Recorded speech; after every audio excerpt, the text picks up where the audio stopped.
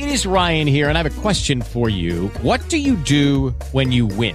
Like, are you a fist pumper, a woohooer, a hand clapper, a high fiver? I kind of like the high five, but if you want to hone in on those winning moves, check out Chumba Casino. At ChumbaCasino.com, choose from hundreds of social casino-style games for your chance to redeem serious cash prizes. There are new game releases weekly, plus free daily bonuses. So don't wait. Start having the most fun ever at ChumbaCasino.com. No purchase necessary. VGW Group. Void where prohibited by law. See terms and conditions. 18 plus.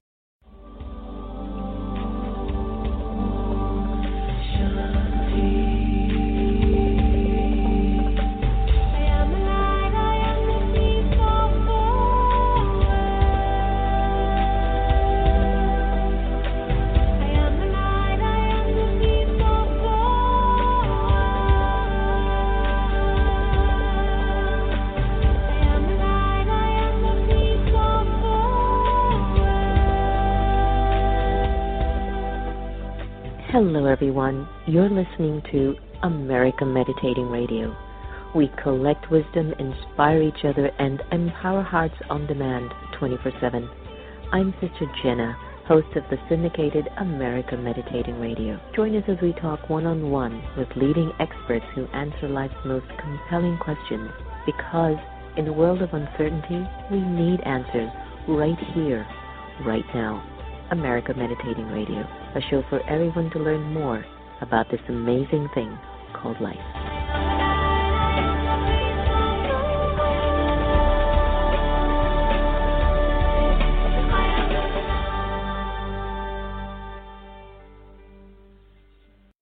Hi everyone, welcome to The Next Normal in collaboration with America Meditating Radio. I'm your host, Sister Jenna, and I couldn't be more excited to be interviewing our next guest, someone that I've had on the air before, but somebody who has struck me and has fascinated me with the journey of his life. Let me tell you a little bit about Arun Singh. He is an MD and is a preeminent cardiac surgeon who has personally performed over 20,000 heart surgeries. He's been in over 20,000 hearts. He has earned numerous awards as a physician, including the American Heart Association's Hero at Heart Award and the Milton Hamusky Outstanding Physician Award. In practice at Rhode Island Hospital since 1975 for 20 years, Dr. Singh was voted top doc by Rhode Island Monthly magazine. He was also elected to the Rhode Island Heritage Hall of Fame, only the second person of Indian descent to receive this distinction. Aren't you proud of him? His memoir is titled Your Heart, My Hands, an immigrant's remarkable journey to become one of America's preeminent cardiac surgeons. It gives me great pleasure to welcome Dr. Arun Singh. Dr. Singh, I'm so glad to have you back today. Welcome. I'm glad to have you with you. This COVID has been no joke. It's been impacting all of our lives in ways that I don't even think we're able to find the words. What's it been like for you so far as a practicing physician? What have you been learning a lot about yourself in particular? Well, one thing we learned that you can't fool the Mother Nature. We have all the science and technology. Mother Nature has its course. We also learn that we're all vulnerable, regardless of economic status. Early on, the COVID hit the poor people. Now, as the second and third phase of COVID coming, is hitting the younger and the wealthier population too. So the disease, the virus, does not discriminate the rich and the poor. In the early days, it did, but later on, it doesn't. So it's been eye-opening. I also learned from COVID, the poor country, the people who doesn't have the health care, the people who are disadvantaged are more vulnerable than we are lucky ones who have the ability of the better health care, the vaccination, and the facility. Yeah, it's so true. So it's been challenging for many of us. I don't care if you're spiritual, not, whatever you think you are. There's something about the uncertainty in the air, Dr. Singh. It's like nobody knows. And then the ignorance of, do you take a vaccine, not take a vaccine? We don't want to take a vaccine. It's just been so crippling. But at the age of 22 years, you left behind a life in India and you had a lot of setbacks and your father's doubt. You went through a lot with your relationship. You came with $5 in your pocket. Tell us a little bit about your childhood in India and what actually led you to take that journey to the USA. First of all, when Dad was a headmaster, this was his second marriage to my mother. His first marriage, he had one son and a daughter. Son was 3 years old and the daughter was 1 year old. And the wife, they traveled to their parents' house and a train crashed. They all three died. So my dad was very depressed and he moved from one part to the another part of India. Those days, this is in 1940s and 30s. This was India, which wasn't a Pakistan there or any Bangladesh. So he moved from Lahore all the way to the other end, the east part of the India from north. He never talked about he had a depression. He married my mom. My maternal grandfather was pro-British and more European. He was educated in Oxford, and so he was more British, wore a fine suit, smoked cigar, drank scotch. So without the permission of my paternal grandfather, traditional, who was pro-Gandhi, so he kind of objected it. He did not like it. And after he got married and we were three brothers and sisters, he basically disowned us. When I was a kid, 6.5 years old, I was very curious. You may call it notorious. I decided to go in the afternoon to climb a guava tree and fetch a guava on the top of the tree. As I was clambering deftly to the guava tree, and suddenly I saw a monkey was also clambering. And next thing I realized, he shrieked at me. I see a square jaw monkey looking right on my face with the fang-like teeth hanging out. I got really scared. I was up about 15 feet high. There was a rock underneath. I got so scared, I lost the surrounding. I let the branches go down, and next thing I was on the rock. I had a big laceration in my forehead. I had a fractured skull, missed my right eye. Most of my injury landed on my right elbow. My right elbow was completely shattered. I was unconscious. My younger brother found me. He informed my parents. I was taken to a small dispensary where it was small village, small town. This is, we're talking in 1950 in India. How did you survive that? Somehow, with the blessing of the God, so they showed me up and they said my hand was really mangled. I need to go to a bigger facility. Otherwise, I'm going to lose my right hand. At that point in time, my parents did take me 150 miles away, close to my maternal grandfather hospital, where orthopedic surgeon put my hand together. First time, it didn't come right. My hand remained deformed, and I did not have any function of the hand. That means I could not lift a piece of paper. I could not hold a pen. I could not hold a coin. People would throw a coin on the floor, and I would look and cry. And so at that point in time, after 2 years passed by, I did not have any education. I lost the schooling during period of time I'm being treated. There was some brain injury, right? Slowed down your learning ability as well, right? Slowed down, probably. Right. And at that point, my mom was only 10th grade educated. She tutored me. Whatever she knew, she tutored me. And being an Indian woman, mother, besides 3 kids and a husband, she was taking care of me. So after 2 and 3 years, I grew up in a small town. I had every disease at that time: hepatitis, typhoid, malaria, asthma. Only disease I did not have leprosy as a kid. I had chickenpox, smallpox, and a TB. After 2.5 years trying to reset my hand and function properly, it never came through. At that point in time, my hand was left like this. And I remember the scene very well, Sister Jenna. My dad was sitting in the office with mom, and the doctor said, well, we've done everything else. We can leave this hand the way at least he can feed himself.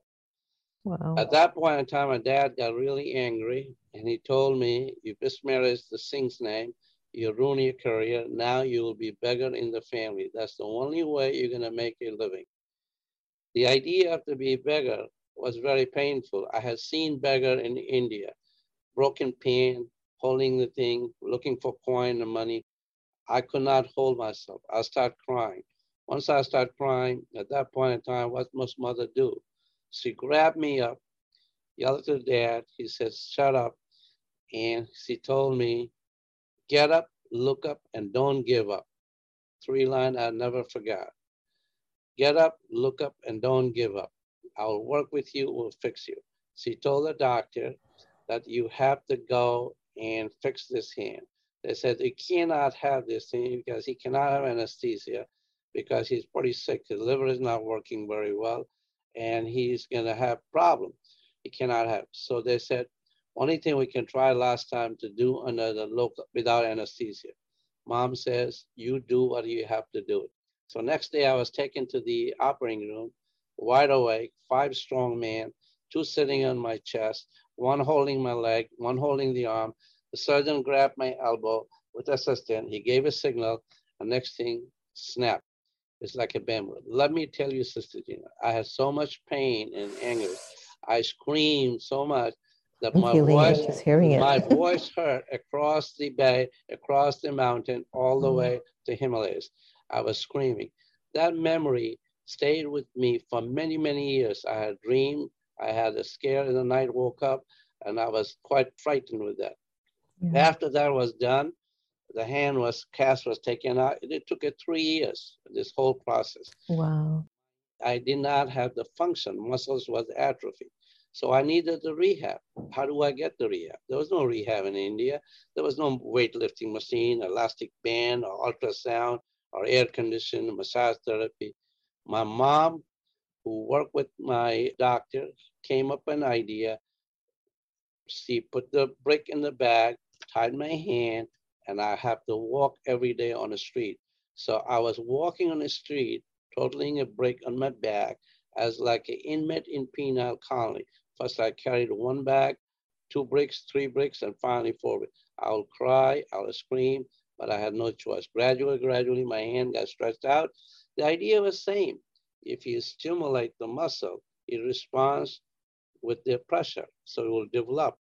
Also, I did not have a grip, so she will Look lift at your me up. mother, Arun Bhai, your mother with a 10th grade education. She was a very... Look at the brilliance of that soul's mind. Well, she may not be PhD, but let me tell you, she had a great personality, she had a great wit, and she was intelligent and bright. I never crossed my mother in my life till she lived. She lifted me up on the window. Windows had a crossbar, and I will grab the crossbar 3 feet above the ground and let it go. So I'll be hanging like a lizard, but that was to increase the strength. Gradually, my strength got better, and I got ready to go to school. Tell me a little bit, how old were you around that time? The injury was around 6, so I was around 9 years. So did they have any plans for you to get into medicine? No, 0. Wow, look at that. The only plan they had for me, hopefully I could do something. My hand comes back. There was no plan for medicine. You're a medical miracle. Yeah, I was struggling. So after that, I was ready to go to school. I was tested and I did pretty well, but I couldn't get to school. School already started. They said you have to wait another year. So I had plenty of time. So what did I do? I was bored. I was angry, frustrated, curious. So I did everything which you're not supposed to do. I jumped in a train, go to the next station. I walked like an Indian Dodger. I did not pickpocket, just like described in the Charles Dickinson, the book. So I did everything. I walked around the street with the name of bad kid with the badge of honor. If I was growing in this country, I would have been family code as a juvenile delinquent. Suddenly I got into kite flying. Those who have seen and read it about the book Kite Runner, that's a very competitive sport. And I got to it, and what this really means, a single kite aloft in the sky to a challenge to a neighbor, bring it on. And I got in a very good kite flying. Wow. Do you have a Yes, big kite collection? yes, I had I a bet red. you don't beat mine. Okay, I wouldn't beat you. But I had the red and the black kite, and one day I Yeah. was in tournament, and I positioned myself in a height so I can leverage the kite faster. While I positioned myself, and another kite came in underneath, and somebody said, "Watch it, he's going to take you out." And I tried to move backward, not realizing that right behind me was a ditch, and there Oh, was fallen pillow there, which I was standing on. Next thing, I had fallen in my ditch, and I broke my left hand this time. And so I had to go another year of these things. So after all of these things done, my right and the left hand, which are both crippled, I gradually got better with the help of God and my dedication to a the strong my mother and mom. good And doctors. obviously I had no Yeah. choice. I had to do it. My hand Yeah. got better, and I got in school. When I got in school, I had no interest in studying. I tried to subvert my education, not completely avoid it, because kids who were in my class were much older than I was. I tried to cut classes. I passed this high school at middle grade. I had to be held back 6 months because I couldn't do very well in Sanskrit in the reading and writing Some of the subjects. the Yeah. subjects. And then I went to the community college, graduating in 3 years, and I wasn't sure what I was going to do. The only profession I knew, Sister Jenna, was the medicine because I was always with the doctors in the hospital for 4 or 5 years. My dad Wow. would thought I would be better off to be engineer or something. And my grandfather, I know was a doctor. Paternal grandfather, I never saw him because he disowned us. I was 10 years of age.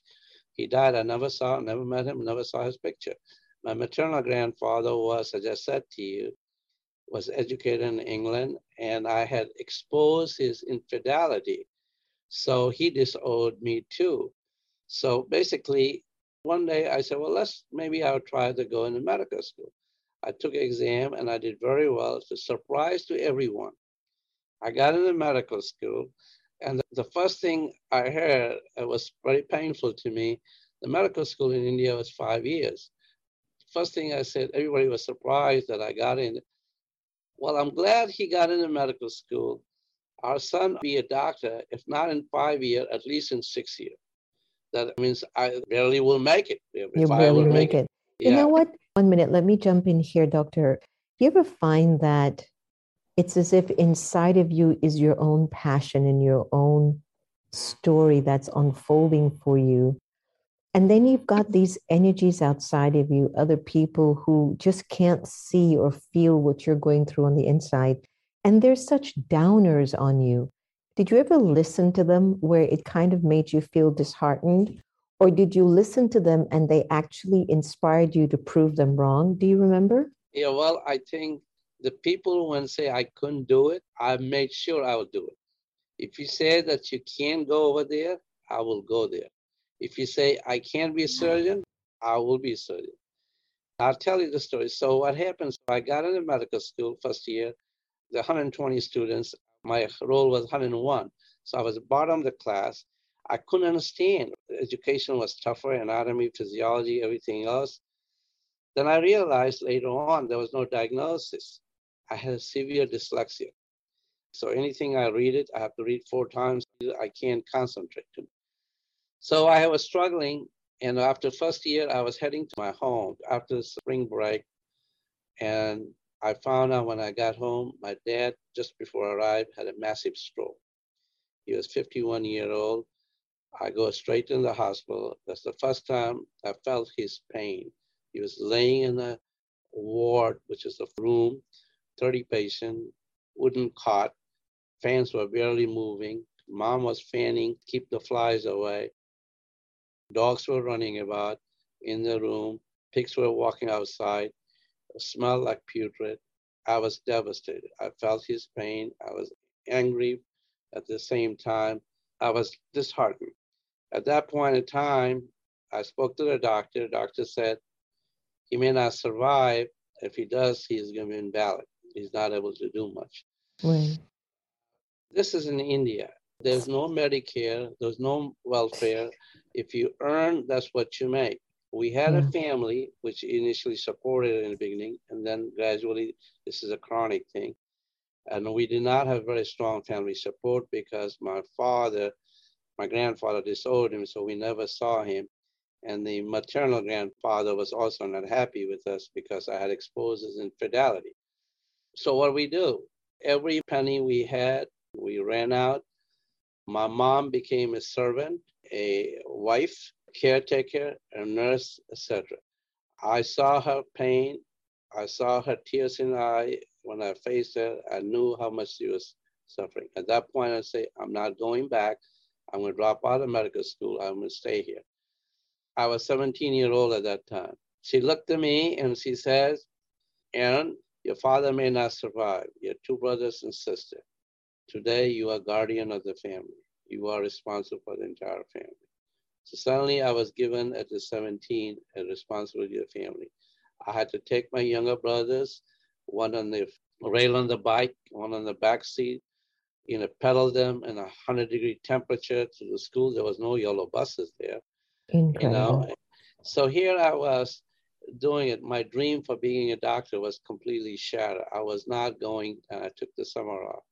At that point in time, and I saw my mom suffer. The most painful in my life was we would have a dinner, and mom always sat with the dinner with us.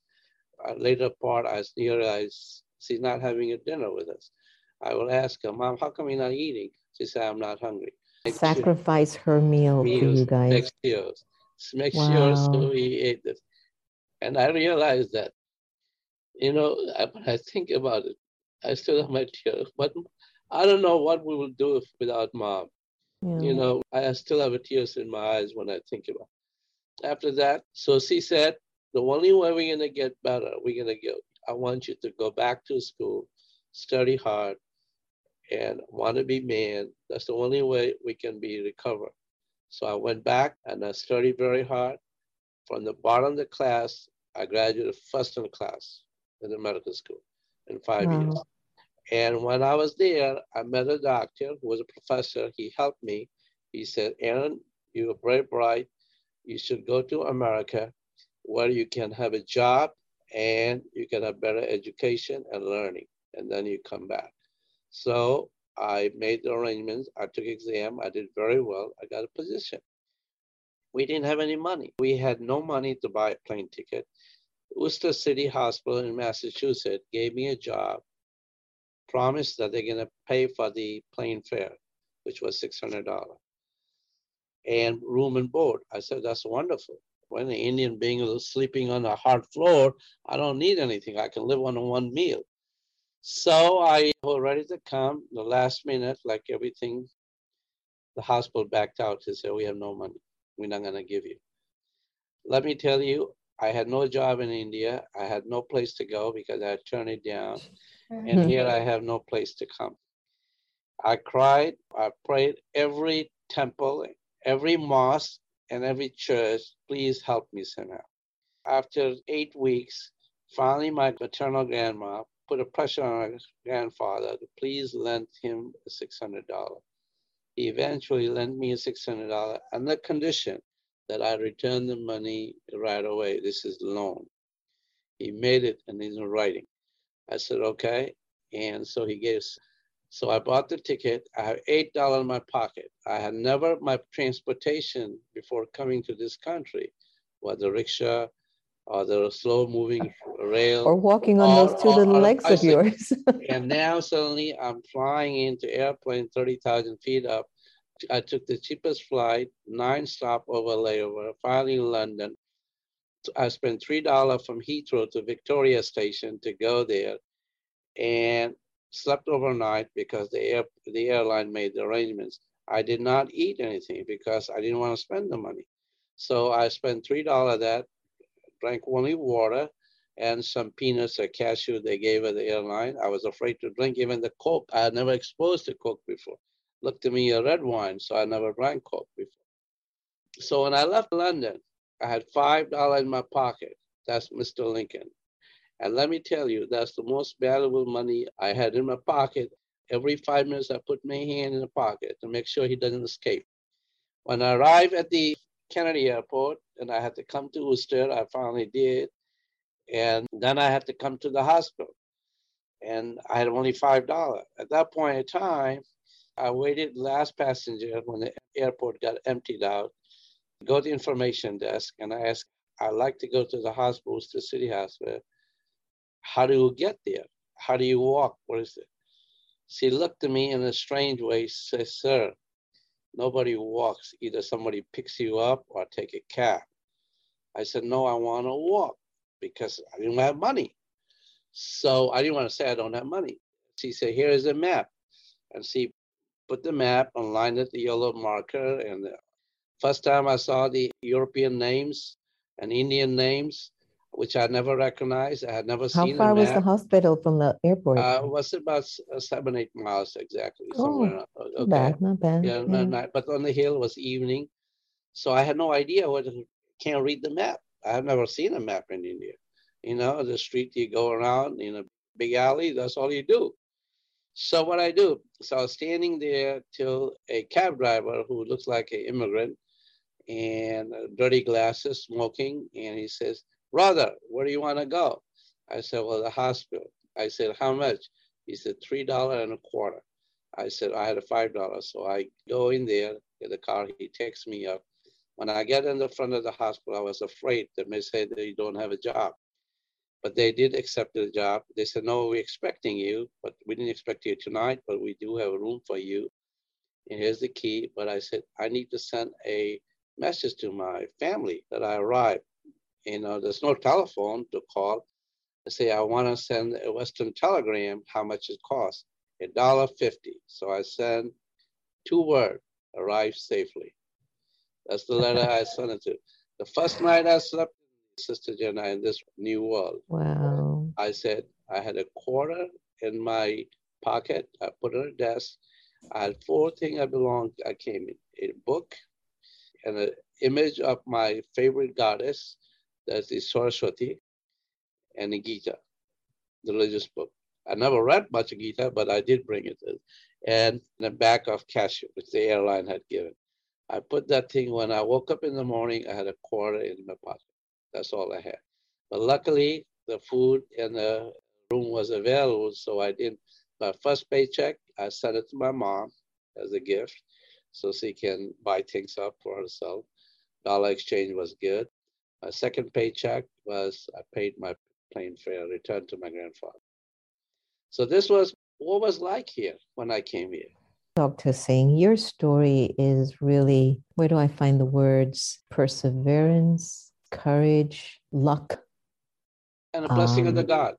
Vulnerability, blessings definitely from above, but the blessings also from your mom, the blessings from your mother. No question about it. My and mom. How you imagine just, okay, everyone, if you're just tuning in now, I'm having a heart-to-heart conversation with Dr. Arun Singh, who's a cardiac surgeon. He's worked on over 20,000 hearts. Just think about that a little bit. And what we've been talking about is his journey before he became the successful surgeon in the United States of America, practicing out of Rhode Island. And if you've been with us tuning in, especially if you've just tuned in, you've missed a lot. Play over this show over and over again. But I'll tell you this, when I listen to Dr. Singh's story, Arun Bhai, it inspires me so much, because when we hear of individuals coming out of Bharat, out of Mother India, with conditions that are not always the best. I mean, look where your father ended up, in a hospital with 30 beds, dogs, pigs, flies, no air condition. It's heartbreaking.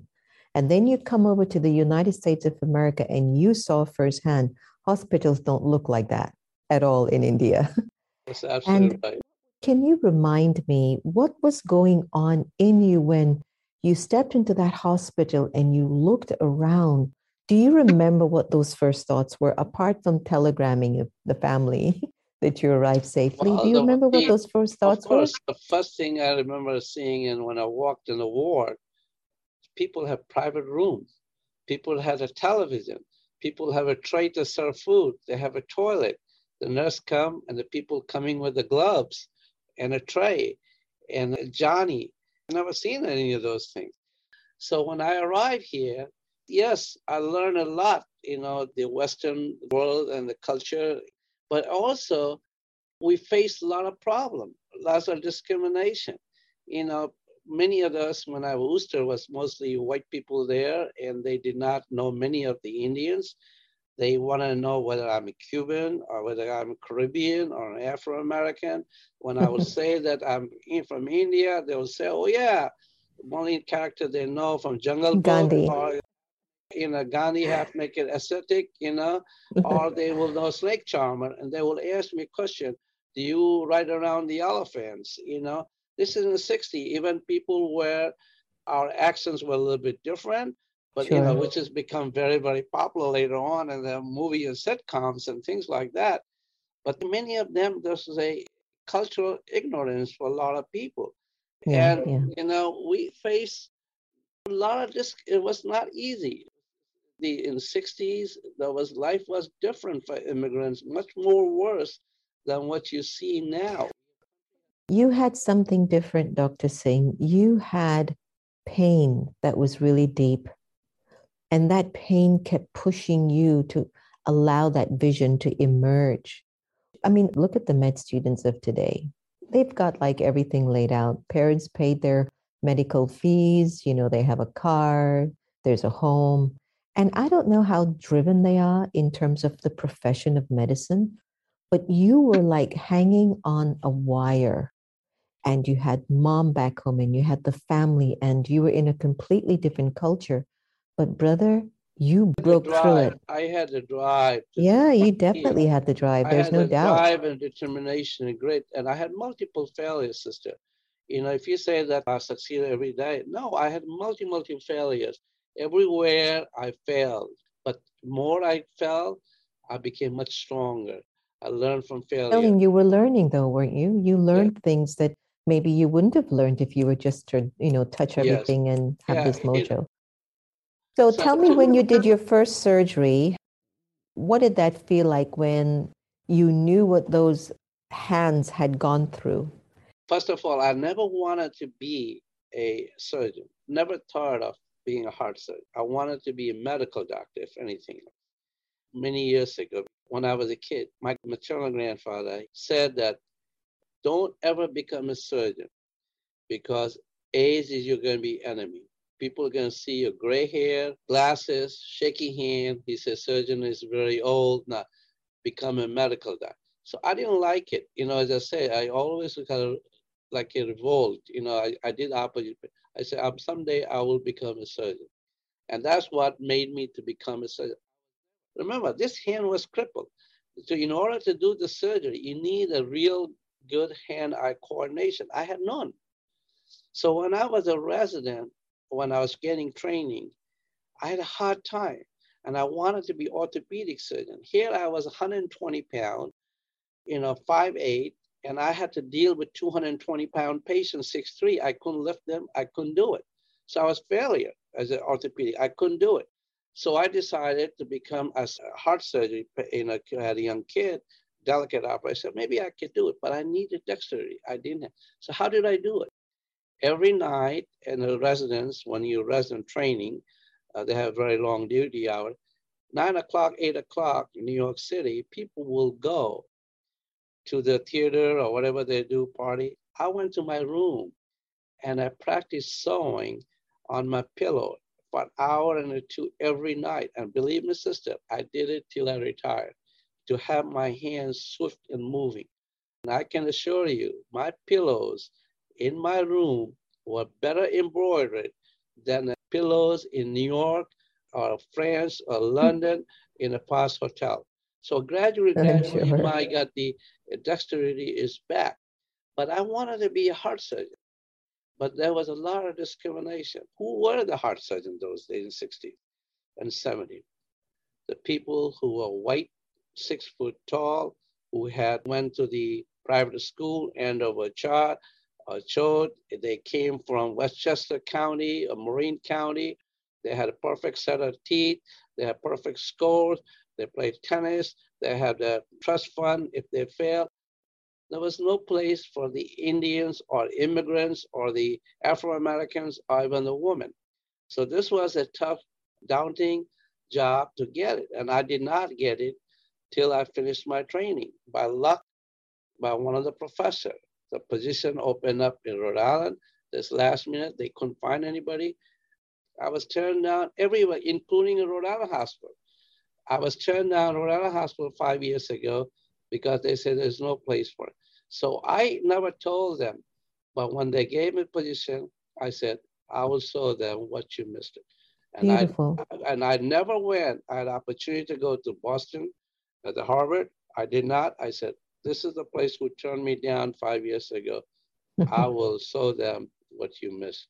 And that you did. I mean, you've done over 20,000 heart surgeries, along with over 5,000 related procedures. And sister, you're top of the line in Rhode Island, no? Yeah, well, sister, I did more heart surgery than anybody north and east of Mason-Dixon line.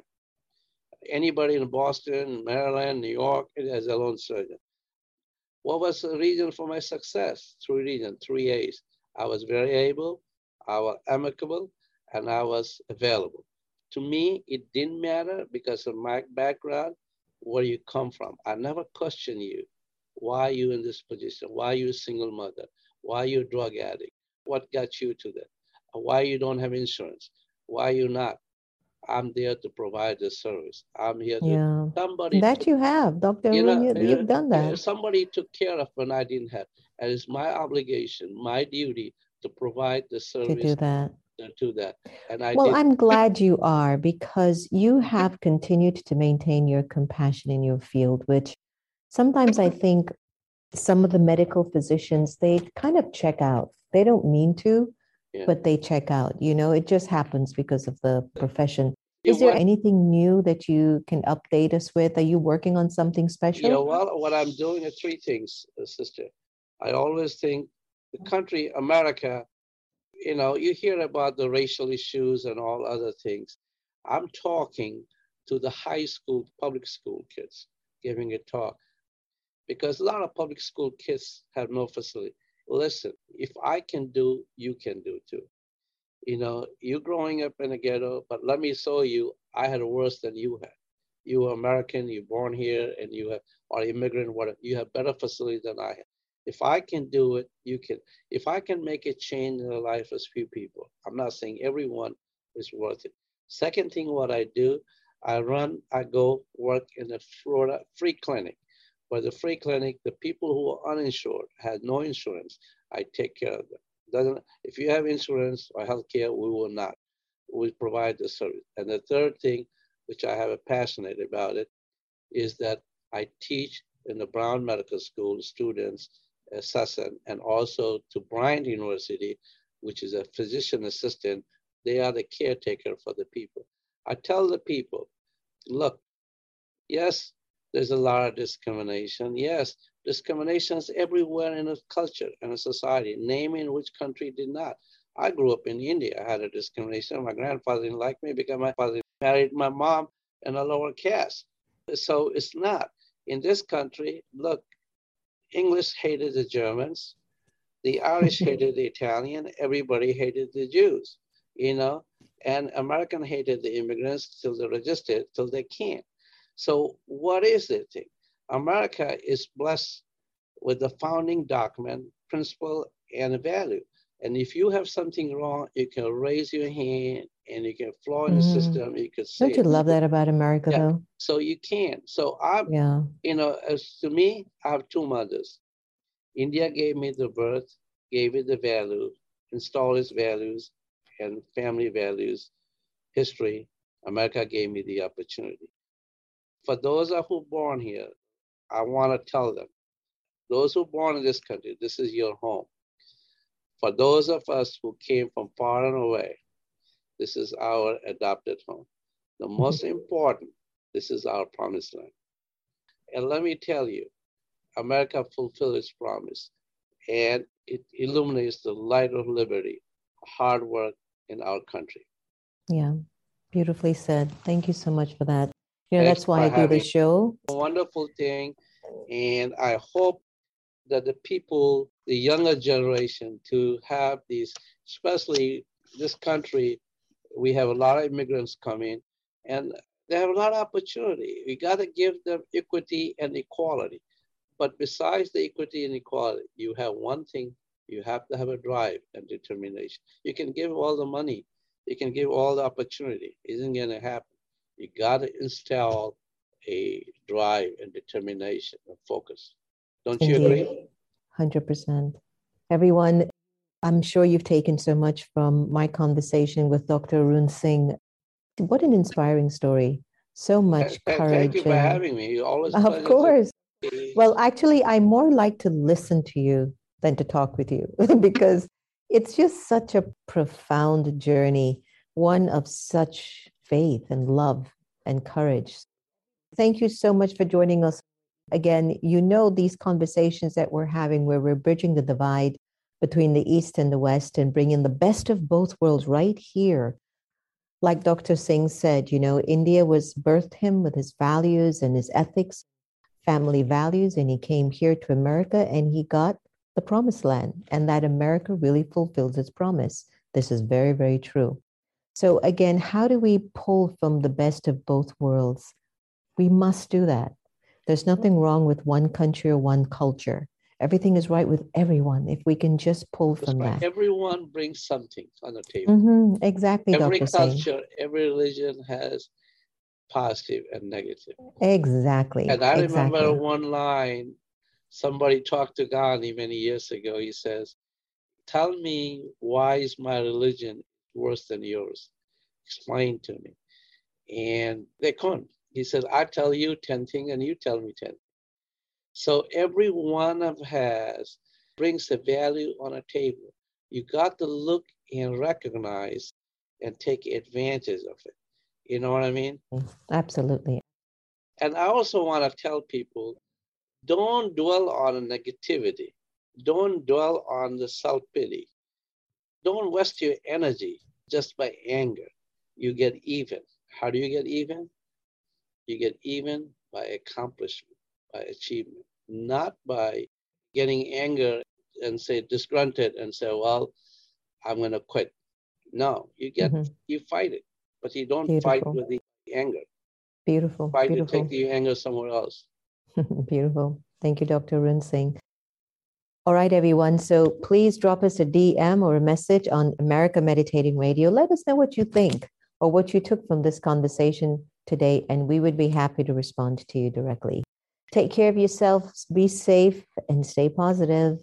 Thanks for joining us. Take care. When I was asked by Sacred Stories Publishing to write a book on mystical divine experiences, initially I said no, those are too private. But then when they came back again to urge me to do it, I said, why not?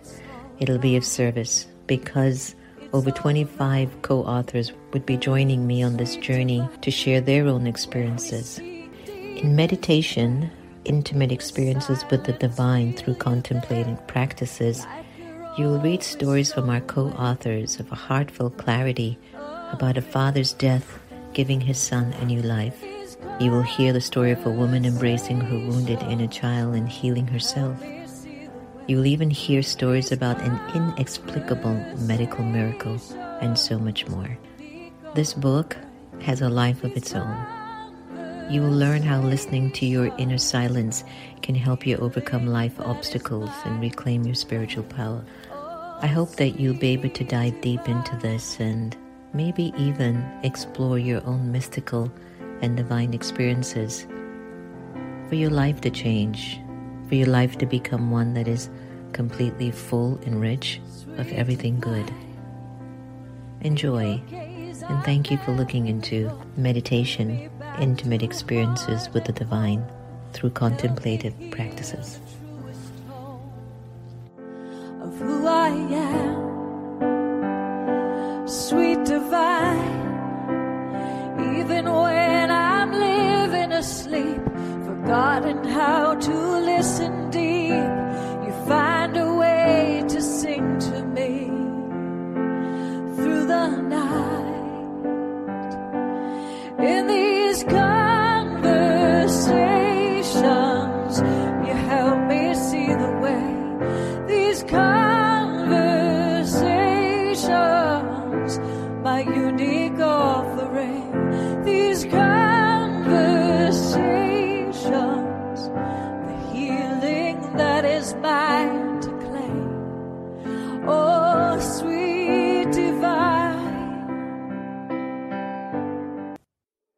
Rice Alley Restaurant wishes you happy holidays. Located at 6838 Piedmont in Gainesville, Virginia. We're a family-owned restaurant and offer authentic Asian cuisine and sushi. Come, savor our delicacies made with love and enjoy the perfect ambiance. We look forward to seeing you there. I'm Sister Jenna. You've been listening to America Meditating Podcast. You can follow us on Twitter, Facebook, and subscribe to our YouTube channel. Did you enjoy that conversation?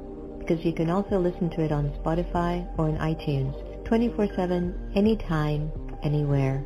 I do trust we all have the inner power to become our very best. When we listen with curiosity to learn more, we grow. So thanks so much for tuning in, and do be easy on yourself. Take care. With Lucky Land Slots, you can get lucky just about anywhere. Dearly beloved, we are gathered here today to... Has anyone seen the bride and groom? Sorry, we're here. We were getting lucky in the limo and we lost track of time. No, Lucky Land Casino, with cash prizes that add up quicker than a guest registry. In that case, I pronounce you lucky. Play for free at LuckyLandSlots.com. Daily bonuses are waiting. No purchase necessary. Void where prohibited by law. 18+. Terms and conditions apply. See website for details. Waiting on a tax return? Hopefully it ends up in your hands. Fraudulent tax returns due to identity theft increased by 30% in 2023. If you're in a bind this tax season, LifeLock can help. Our U.S.-based restoration specialists are experts dedicated to helping solve your identity theft issues. And all LifeLock plans are backed by the $1 Million Protection Package. So we'll reimburse you up to the limits of your plan if you lose money due to identity theft. Help protect your information this tax season with LifeLock. Save up to 25% your first year at LifeLock.com/aware.